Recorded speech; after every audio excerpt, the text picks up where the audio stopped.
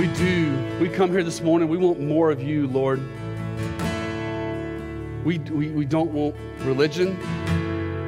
We don't want tradition.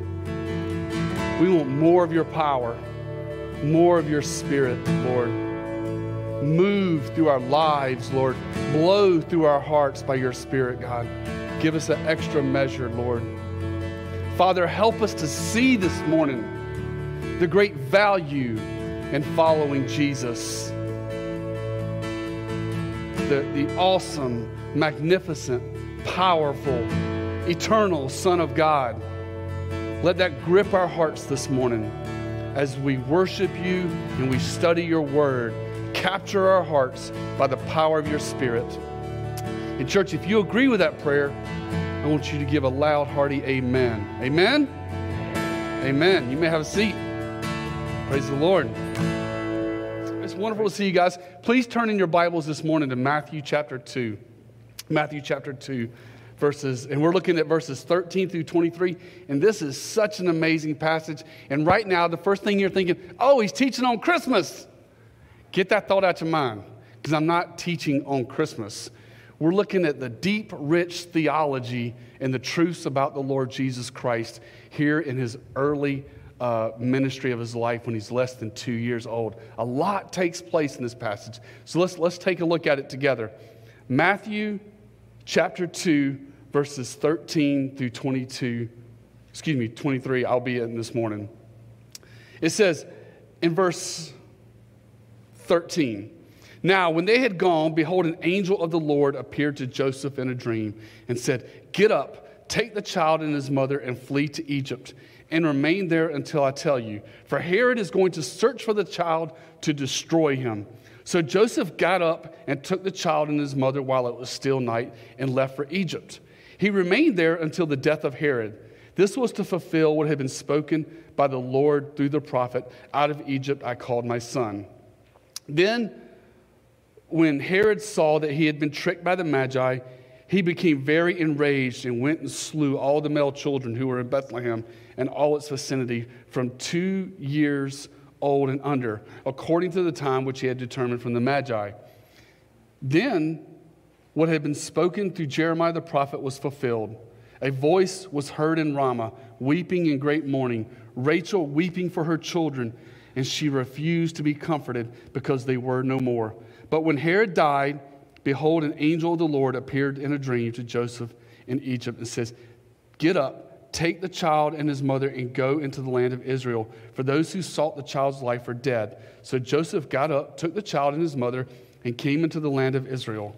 But when he heard that Archelaus was reigning over Judea in the place of his father Herod, he was afraid to go there.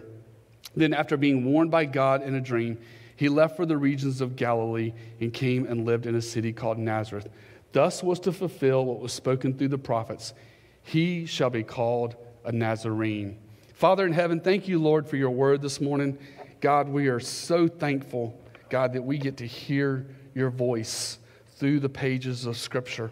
So, Lord, now as we study it, help us to read it, understand it, and bring application to our life today. We love you and praise you. In Jesus' mighty name I pray. Amen. Amen. So, we began this study in the Gospel of Matthew. We remember the differences between the four Gospels. The Gospel of John was written to the whole world. Luke's Gospel was written to the Greeks. Mark's Gospel was written to Rome. And Matthew's Gospel is written to who? The Jews. We're going to see this as we study the Gospel of Matthew verse by verse. You're going to see it in every chapter. Matthew constantly refers back to Old Testament prophecy. And that's very important because the very last verse in Matthew chapter 2, it says, he shall be called a Nazarene. I got 2 pages on that one verse because there's so much there that once you understand Matthew's writing to a Jewish audience in the first century, it brings it all to life. So it's going to be an amazing study this morning. So y'all ready to dig in? Let's do it. So the title of my message is Jesus prophesied, protected, and rejected. I'm going to be jumping back and forth between these three subjects because that's the theme of this passage that we're looking at this morning. And the first portion in verse 13, actually verse 13 and 14, we're looking at Jesus, baby Jesus, protected. Let's take a look at it. Now when they had gone, behold, an angel of the Lord appeared to Joseph in a dream and said, "Get up, take the child and his mother and flee to Egypt and remain there until I tell you, for Herod is going to search for the child to destroy him." This is interesting. I find this very interesting when you understand the historical context of the first century. Jesus came into a very hostile world. It was not peaceful. It was not peaceful and bliss. It was sinister and it was dark. Israel was under the tyranny of Roman rule. Jesus' entry into the world was not met with parades, celebrations, or even a welcome party.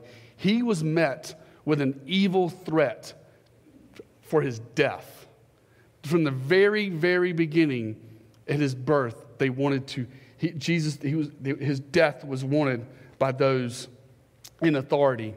But God always has a faithful remnant in the earth that are committed to him. Back then and even today, there's always been a body of believers sustained by the Holy Spirit that are faithful to God. And in this case, and in this text, and in this passage, it's Joseph and Mary. So God commands Joseph through a dream and the angel of the Lord to take Mary and Jesus to Egypt. Let's look at Joseph's obedience. Look at verse 14. So Joseph got up, took the child and his mother while it was still night, and left for Egypt. The thing that I want to point out to you in verse 14, the thing I want you to take note of, is Joseph's obedience. And how does this verse describe Joseph's obedience?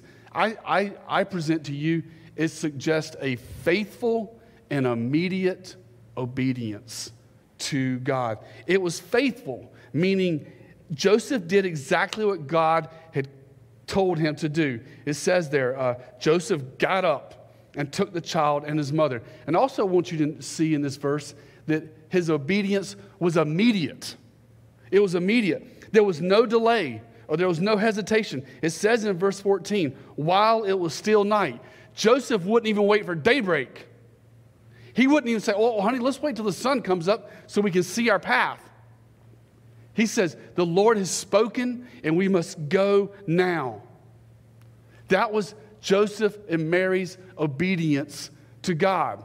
Now, question for you this morning. How would you describe your obedience? As I am studying this passage this week, you know what I'm doing? I'm asking you the questions that I ask myself as I'm studying the passage throughout the week. You know, and I have to ask myself, David, how would you describe your obedience to God? I had to ponder that thought all week. Do I obey the Lord? Do I listen to his voice? Do I follow his word? How would I describe my obedience? So I'm just turning around and asking you guys what the Holy Spirit was asking me. How would you describe your obedience? Number one, are you faithful? Are you faithful in obedience to the word? That's a question of self-examination that each person has to be honest in their heart before the Lord. Number two, do you follow through with what the Spirit places on your heart? You know, I believe the Holy Spirit still speaks today. He still places ministries and callings and things to do on the hearts of his children. And when the Holy Spirit lays something on your heart to do, and he gives you a burning passion, do you follow through? Do you follow through? I look back over my life, there's so many times where I've just explained it away, or not yet, or Lord, give me a confirmation, or Lord, let me pray about it, when I knew in my heart of hearts that God had called me to that ministry. And so, do we follow through on what the Spirit places in our hearts? Also, talking about he did it while it was still night. Is your obedience immediate? Or do you delay? Delayed obedience is disobedience. Obedience is where the rubber meets the road in Christianity and serving Christ. Here you go. You ready for this? This might be knocking some of you guys over and beating, banging you around, but welcome to the club. It beat and banged me around all week as I was meditating on these thoughts. But your commitment to Christ can be measured by your obedience. It's that simple. In the American world today, we think our belief is just about this mental assent to truth, which there is a mental assent to truth, and there is a heart yielding to truth. But at the same time, real faith is measured by, Lord, I believe you, I trust you, and I want to obey you. I want to obey you. Jesus said in John 14:15, if you love me, you will keep my commands. As I was meditating on this passage this week, the thing that kept coming to my heart was God, help me to be an obedient, faithful servant to your word. As I study the scriptures and the Holy Spirit brings it to life, and he places ministries and callings and things I need to do in my life, in my walk with him and in my ministry, Lord, help me to obey. Help me to obey. I hope that's your heart's cry too, because that's the essence of Christianity, is obeying the Lord Jesus Christ. Through Joseph's faithfulness and obedience, what does God do in these verses? He protects. He protects baby Jesus. So God is protecting, that word protection from the message of the title. Jesus is protected. Now let's look at prophecy. He's going to reference 3 prophecies in this passage. Verse 15. This is good, family. This is theology 101, man. This is what I'm fixing to explain to you now. Look at verse 15. It says, he remained there until the death of Herod. This was to fulfill what has been spoken by the Lord through the prophet. Out of Egypt I called my son. Now, just a surface reading of verse 15, you'd say, oh yeah, out of Egypt I called my son. Yeah, that's easy to understand. God calls his son out of Egypt. But let's go back and look at the reference to this passage. The reference to this passage is Hosea 11:1. And this is the verse that Matthew is speaking to his Jewish audience, and he's referring back to. Hosea 11:1, look at it closely, family. When Israel was a youth, I loved him, and out of Egypt I called my son. Question for you, look at the verse. Who is the him in Hosea 11:1? Israel. So back in Hosea, he's talking about Israel, but here in Matthew, he's talking about Jesus, okay? So this verse is talking about Israel. This is what we call a typological prophecy. A typological prophecy is when an event in the Old Testament parallels with or points to Jesus. So Hosea 11:1 and Matthew verse 15, just as God called Israel out of Egypt, so he does the exact same with his son. We call this typological prophecy or typology. The most famous typology in all of the Old Testament is the Passover lamb. The Passover lamb. The Passover lamb in Exodus chapter 12, the Israelites were in captivity in Egypt. And on the eve of their exodus out of Egypt, God instructed each family to sacrifice a male lamb without spot or blemish. And they were to apply the blood on the doorpost of their home. When the destroyer came through that night to bring the final judgment on Egypt that would force Pharaoh to let Israel go, the destroyer would pass over the homes of the Israelites with the blood over their doorpost. The blood of the lamb in the Old Testament in Exodus protected the Israelites from God's judgment that was coming upon Egypt and coming upon Pharaoh. Remember Pharaoh? He wouldn't let the Israelites go. And God says, man, one way or another, you're going to learn the hard way. You're going to let my people go. But before that judgment could sweep across Egypt, the firstborn, he had to protect his children. And his children were protected from the destroyer by the blood that was applied. Now, with that in mind, listen to these New Testament verses. John 1:29. The next day, he saw Jesus coming to him, and he said, behold, there it is, the Lamb of God who takes away the sin of the world. So John refers to Jesus as the Lamb of God. Just like the ancient Israelites in Egypt, a lamb had to be sacrificed, so Christ had to be sacrificed for our sins. And then 1 Corinthians chapter 5, verse 7 says, clean out the old leaven so that you may be a new lump, just as you are in fact unleavened. For Christ our what? Our Passover has been sacrificed. What the Passover lamb was to Israel down in Egypt, Jesus is to you and me. He keeps us from the judgment of God because he took the judgment of God upon himself at the cross. Okay? Another example of a typology in the Old Testament. Numbers chapter 21. The Israelites were in rebellion. They were blaspheming God's name and speaking against Moses. God sent fiery serpents among them, and if anyone was bitten, they died. Finally, they humbled themselves, and they asked Moses to ask God to remove the judgment of these fiery serpents. God instructed Moses to make a bronze serpent and place it up on a staff. And every Israelite that was bitten, this is in Numbers 21, if you want to go back and read it this afternoon, if they would look up to the bronze serpent on the pole, they would live. Okay, now, pause right there for a second. We all know John 3:16. Okay, for God so loved the world, he gives his only begotten Son. We all know that verse. Every Christian, the whole world has that verse memorized. But do you know what the two verses are before it? John chapter 3, verses 14 and 16. Listen to John chapter 3, verses 14 and 15, and then it leads into the most famous verse in the Bible. Jesus told Nicodemus, as Moses lifted up the serpent in the wilderness, referring back to Numbers 21, even so the Son of Man must be lifted up, so that whoever believes in him will have eternal life. Back there in Numbers 21, the serpent on the pole lifted up high, the people look up to it, they live. It was a typology. It was a typological prophecy in the Old Testament of the Lord Jesus Christ. I could do this with I could do this with every single Old Testament book. I could pull the pictures of the Lord Jesus Christ out. Why? Because the entire Old Testament is one big typology pointing to Jesus. In Genesis, he's the breath of life.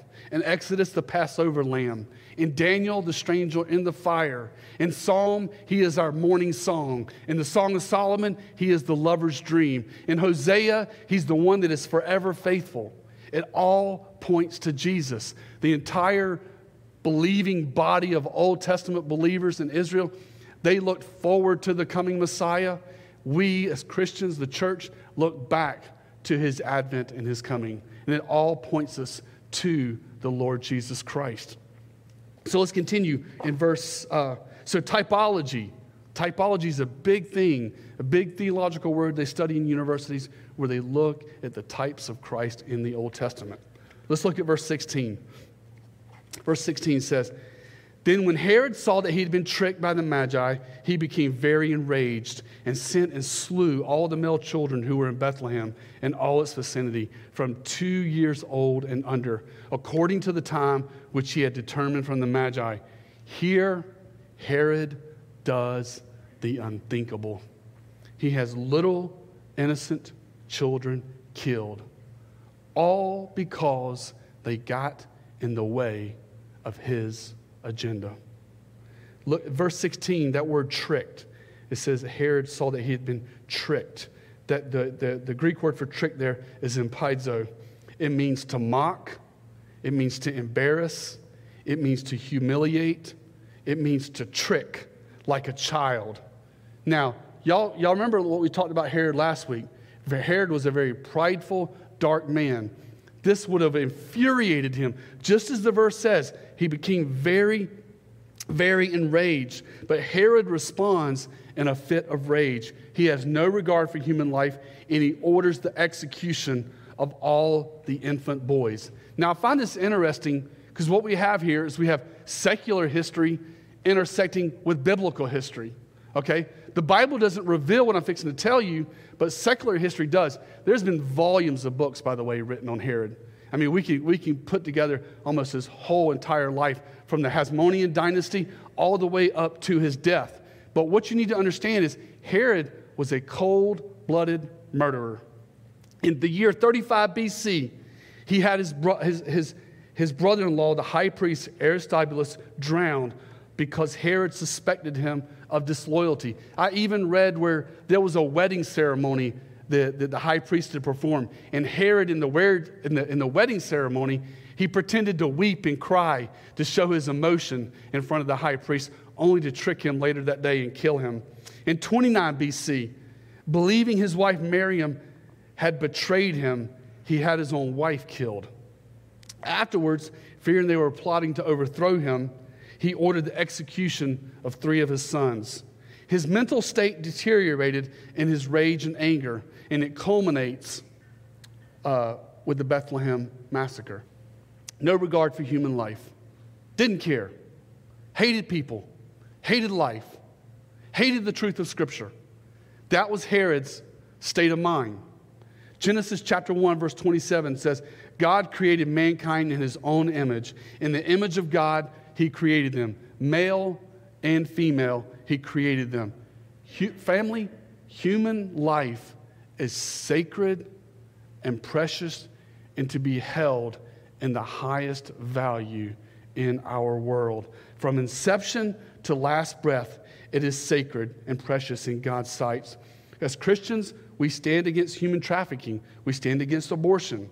We are called to defend those who have no voice. From the womb to final breath, all human beings are created in the image of God and have great value and worth, regardless of the situation they may find themselves in life. And to take life at any stage between inception and final breath is a violation of God's 6th commandment. You shall not kill. But Herod, he had no regard for the law of God. He had no regard. All he cared about was himself. Herod, and this isn't just David speaking from biblical history and biblical text, but from even the ancient text of the people. He put the fear of Herod in everywhere he went. Everywhere he was put in charge, from Bethlehem to Jerusalem to Judea to wherever he was put, he put great fear in the people because he murdered a lot of people in his life and under his rule. But here, he's tricked by the Magi. You know, the Magi had the Holy Spirit. They had God leading them. And God's wisdom is greater than the world's wisdom. And in God's wisdom, he protects them and sends them back to the ancient prefects, to the disciples of Daniel there in Babylon, to share the good news that Christ has been born. Let's continue, verse 17. Verse 17, here we go, another Old Testament prophecy. Matthew's writing to Jews. He's writing to the Jewish believers in Jerusalem. And he's convincing them that Jesus is the Messiah predicted in the Old Testament. Verse 17, then what has been spoken through Jeremiah the prophet was fulfilled. A voice was heard in Ramah, weeping in great mourning, Rachel weeping for her children, and she refused to be comforted because they were no more. So God looked into the future. He saw what was going to happen. He saw the darkness of this world. He saw the darkness of Herod, and he said, this is what is going to take place. If you go back to Jeremiah, where this verse is spoken, when Jeremiah originally spoke this prophecy, Jews were being gathered at Ramah, which is a city 5 miles north of Jerusalem. Why? To be deported to Babylon. And what happened as they were being deported? The mothers wept bitterly as their children were herded off like cattle and taken into captivity. This was a real event in Jeremiah's day when it was originally spoken. But again, it was a typology. It was something that happened in the Old Testament that's predicting an event that's going to take place in the future. But it was also a prophetic picture of the pain the mothers would experience in Bethlehem as Herod had their precious little babies slaughtered. You know, the first century Christians, Jews that were reading this letter that Matthew was preaching to, writing to, you know, their blood would have boiled because they did not like Herod. Herod kept his thumb and kept his rule over them in a tyrannical fashion. But look at the first 4 words of verse 19. As Matthew's writing this gospel, look at the first 4 words. But when Herod died. As they read this scripture, it would have been like, whew, wow, thank you, Lord.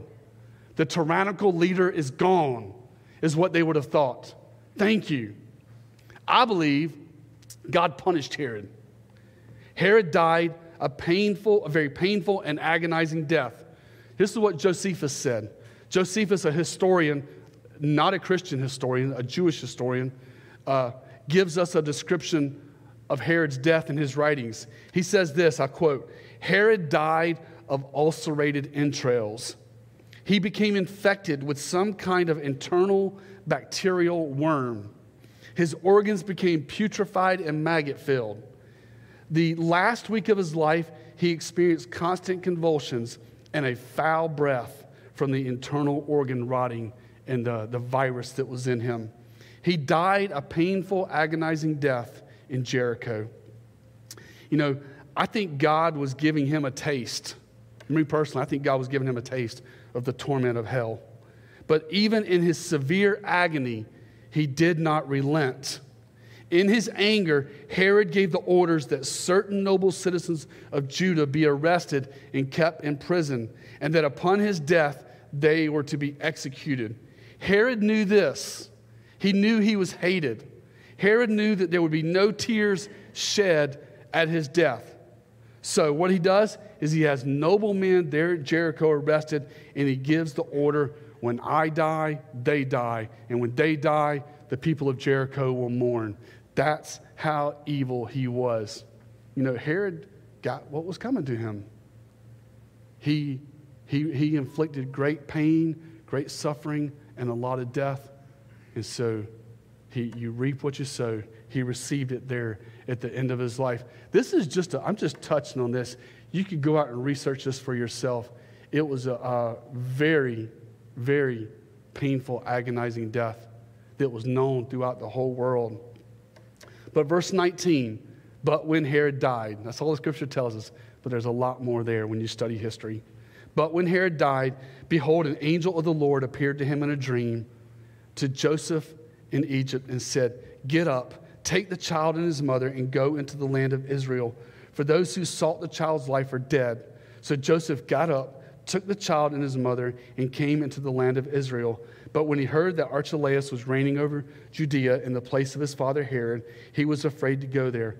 Then after being warned by God in a dream, he left for the region of Galilee. And what you need to understand is as Joseph and Mary and baby Jesus came back up, Herod had died. His son Archelaus had taken over the center portion of Jerusalem. Knowing Archelaus was following in the steps of his father and his terror, that is what forces Jesus and Joseph and Mary to go to the north. And where is he raised at? Not in Bethlehem, not in Jerusalem, but where? Nazareth. So look at verse 23. In verse 23, we're going to spend the most time here on our final verse this morning. Verse 23, and he came and lived in a city called Nazareth. This was to fulfill what was spoken through the prophets. He shall be called a Nazarene.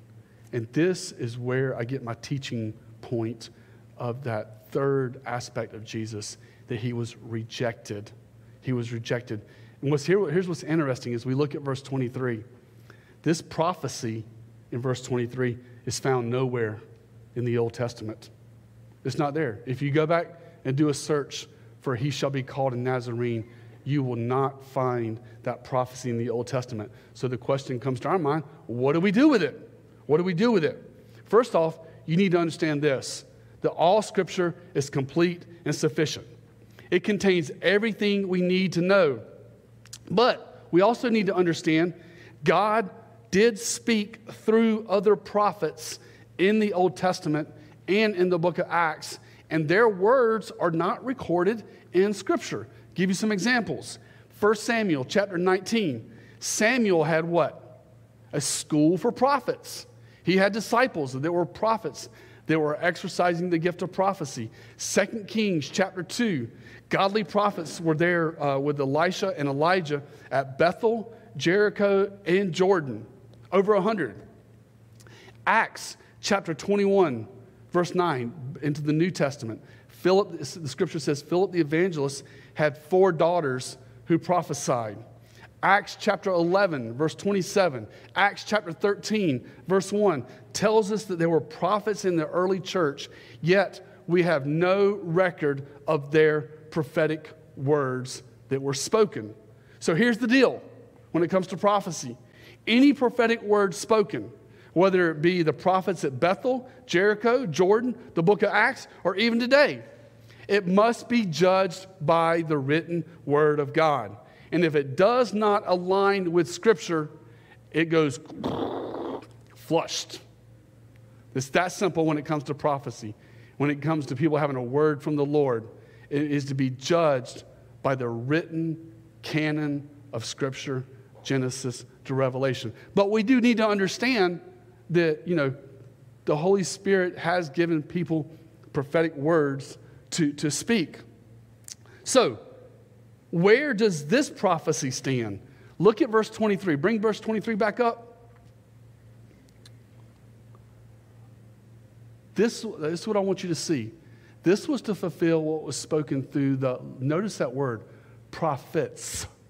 It's plural. It's plural, okay? So even Matthew is saying here, this was not spoken by a prophet. He says it right there. It was spoken through the prophets. I believe what Matthew is getting to here, is this was the theme of all the prophets of the Old Testament. Verse 23 would have been perfectly understood by the first century Jews who received this letter and who wrote this gospel. It was a prophecy of Christ's rejection, is what this was. When you understand the meaning of Nazareth and you understand the meaning of the Nazarene, that was not a complimentary term. Let me give you some verses, the theme of the prophets. Isaiah the prophet says this: He was despised and forsaken by men, a man of sorrows and acquainted with grief. And like one from whom men hid their face, he was despised, and we did not esteem him. So Isaiah points to this statement of Christ being rejected, being a man of sorrows, acquainted with grief, despised, not esteemed. This is a statement of rejection. King David said this in Psalm 22. He said, but I am, speaking prophetically, but I am a worm and no man, a reproach of men, despised by the people. So we have Isaiah, we have David, Zechariah. Zechariah says this, pointing to the future Messiah: they will look on me, the one they have pierced, and they will mourn for him. So the theme of the entire Old Testament prophecies of the written prophets, and I believe even the guys who spoke prophetically in the early church and in the Old Testament, is this: Christ will be rejected. He will be forsaken. Not to mention, ready for this? Nazareth, the city of Nazareth, is never even mentioned in the Old Testament. How about that? Or in Josephus. Josephus doesn't mention it. The Talmud doesn't mention it. Nobody mentions Nazareth. Nathanael said to Philip in John 1:46, can anything good come out of Nazareth?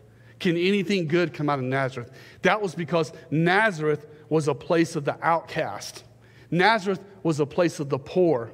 Nazareth was a place for criminals. This was the thugs. This was the lowlife. This is people that were rejected in the first century world were sent to cities like Nazareth. And here you have Jesus of Nazareth. So this is a statement of humiliation. The Lord Jesus, what you need to understand today is our Lord and Savior, Jesus Christ, had the greatest experience in human rejection known to man. He experienced the ultimate rejection in every aspect of his ministry. They tried to murder him, they hated him, and eventually they will crucify him. That's why it says, he will be called a Nazarene. Please, family, in reference to our salvation, in reference to our theology, please see the big picture of this statement, the Nazarene. Here it is. Jesus was rejected so you could be accepted. How about that? He was rejected so that you could be accepted into the family of God because of his grace, because of his love, because of his mercy. Jesus was forsaken so that you and I would not have to be alone. So that when you put your trust in Christ and you say, Lord, come into my life, please save me. I put my trust in you. I'm committing my life to following you. You are never alone. God is with you. The Lord Jesus Christ is with you because he was forsaken on this world. Jesus was crucified so that you and I could be saved. The Bible says, without the shedding of blood, there is no forgiveness of sin. Jesus went to the cross so that you could be forgiven of your sin and the slate be washed clean. Paul says in Romans chapter 8, verse 1, there is therefore now some condemnation. Does it say that? No, it doesn't say that. It says, therefore there is now no condemnation for those who are in Christ Jesus. Why? Because you have been completely forgiven. From the smallest sin to the greatest sin. It's all sin, and it's under the blood of Jesus. You are forgiven if you are in Christ. And the slate is completely wiped clean because Jesus was a Nazarene that was crucified. Jesus bore the wrath of God for sin so you and I could spend eternity in heaven and not hell because of his great love. So that's Jesus. Now, not necessarily in our culture today. In some parts of the world, this is true. And I think it's becoming more and more increasingly a truth in this world. But here's this. Some people in this world view Christians in this negative light. Like a Nazarene. We're the scums. We're the fools. Some people in the world say that you and I are a fool for not enjoying the sinful pleasures of this world. Some people say you and I are a fool for believing this ancient book. Some people say that you and I are a fool for trusting in a man who walked 2,000 years ago. You foolish people, why don't you enjoy life? Why don't you do your own thing? Why don't you live like you want to live? Why are you following that book? Written 2,000 years ago. Listen to what God says to that train of thought. 1 Corinthians chapter 1, verse 26 through 27. Paul tells the church at Corinth, he says, "For consider your calling, brethren, that there were not many wise according to the flesh, not many mighty, not many noble. For God has chosen the foolish things of this world to shame the wise, and God has chosen the weak things of this world to shame the things which are strong." So they see us as fools. They see us as weak. But this passage here, this verse right here, God, he shames the wise of this world by making the gospel so simple that it causes them to stumble. Okay? The simplicity of the gospel, we need to keep that in mind as we study Scripture. The simplicity of the gospel is that God loves man. Man's sin separates him from God. Jesus came and died on the cross. And what God commands us today, commands this world today to do, is to put their trust in Christ.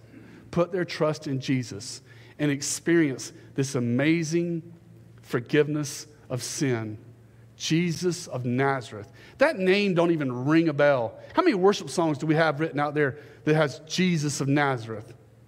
And the reason that there's not many, none that I can think of off the top of my head, is because that word Nazarene, Nazareth, was a term of slander. It was a term of scorn.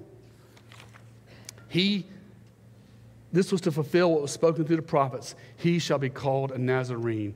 My point in verse 23 is that all the prophets pointed to the Messiah, that he would be rejected. In closing, my question for you this morning is, have you committed your life? Have you committed your life to following the Lord Jesus Christ? Please understand, Christianity is not something you stumble into, okay? It's something that you make a conscious decision to say, Lord Jesus, I'm placing my trust in you today, and I'm going to follow you all the days of my life. We don't trip into it. We're not raised in it, because the Bible says you must be born again. It's a decision you make in your heart and your mind where you say, Jesus, you are now my Lord. I put my trust in you. Where will you be 5 seconds after death? Acts chapter 4, verse 12 says, salvation is found in no one else, for there is no other name given under heaven by which we must be saved. What our world needs to understand, and those listening, those here in person, what we need to understand is this: you have an unbreakable appointment with God. You have an unbreakable appointment with God. This entire world does. And what this world needs is an advocate. They need an advocate, someone who will represent them before a holy and righteous God. And according to Scripture, there's only one. There's only one. And his name is Jesus. And you ready for this? He's never lost a case in the courtroom of God. He has 100% success rate. He's never lost a case. Every single soul that has invited him into their life and he is represented, he has 100% success rate of standing before the throne of God and saying, Father, I paid the price for this person's sin. That is the gospel. Please make preparation for this very important day that is coming. Jesus said in John 14:6, I am the way, the truth, and the life. No one comes to the Father except by me. Let today be the day of salvation. If you're here or if you're watching online, put your trust in Christ today. This is not about religion. This is not about tradition, but it's about loving Christ and trusting him and surrendering your heart to him in obedience. Romans chapter 10, verse 9 says, if we confess with our mouth Jesus is Lord and we believe in our heart God raised him from the dead, you will be saved. That is salvation. The Nazarene went through hell on earth to bring us to the Father, to Christianity. If any man be in Christ, he is a new creation. The old is gone, the new has come. All this is from God, who is reconciling the world to himself through the death of Christ. Friends and family, trust Jesus, love Jesus, and obey Jesus, because he is mighty to save. Jesus, the Son of God, Jesus of Nazareth, the Messiah, the great I am. Put your hope in him. Put your trust in him and live your life for him. Amen? Let's pray. Father God in heaven, I thank you, Lord, for your word.